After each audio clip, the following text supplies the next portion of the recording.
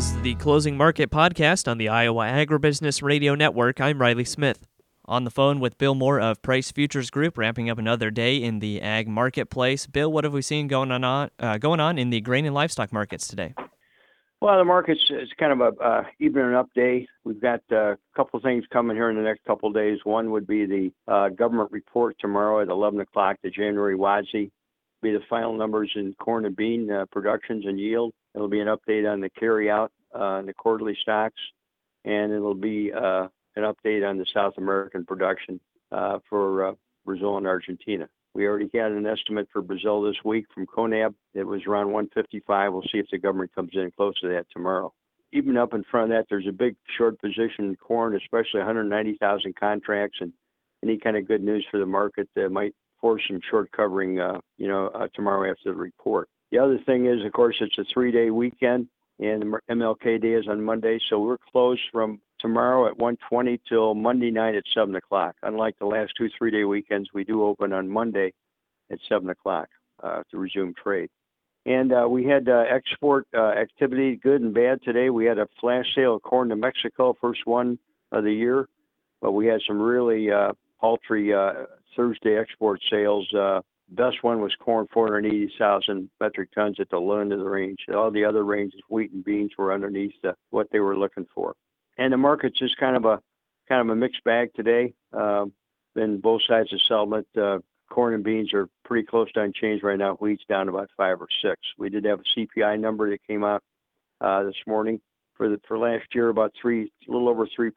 The Fed has done a nice job of controlling inflation by using higher interest rates without pushing us into a recession. They call that a soft landing, and they've achieved that. Their goal is 2% inflation. Livestock-wise, it's all about the weather, this vicious weather that's going to descend upon the Midwest in the next 4 or 5 days, 10 or 12 inches of snow followed by a bitter Arctic cold. Pretty hard on livestock, death loss, quite a bit higher weight gain, not what it normally would be. And that weather alone has got cattle up 60 to 70 points and cattle up almost $1 and the hogs up about 70 to 80 points today. All right, Bill, lots of great information today. For those of our listeners who'd like to get in touch, learn more, and check out your newsletter, how can they do that? 630-947-5176, wmoorepricegroup.com. Check out my newsletter, Agmaster, or www.pricegroup.com, the company website. Look at the bios of Jack Scoville and myself. We've both been here a long time. We'd love to help you out. That again was Bill Moore of Price Futures Group. We'll go ahead and take a look at the closing market prices. March corn down 1 3/4 at 457 3/4. March soybeans went unchanged at 1236 1/2. Soybean meal down 2.10 at 362.20. March soybean oil up 47 cents at 48.72. Chicago wheat down 7 even at 603 3/4. Kansas City hard red wheat down 8.5 at 616 even. Minneapolis spring wheat down 7 3/4 at 700 even. Minneapolis spring wheat down 7 3/4 at $7 even. March oats down 2 even at 383 1/2.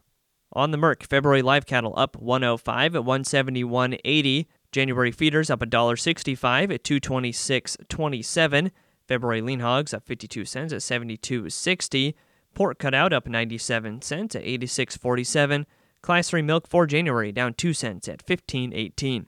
And that's been a check of the closing market prices. Thanks again to Bill Moore of Price Futures Group for joining us today here on the Iowa Agribusiness Radio Network, where Iowa Ag matters. I'm Riley Smith.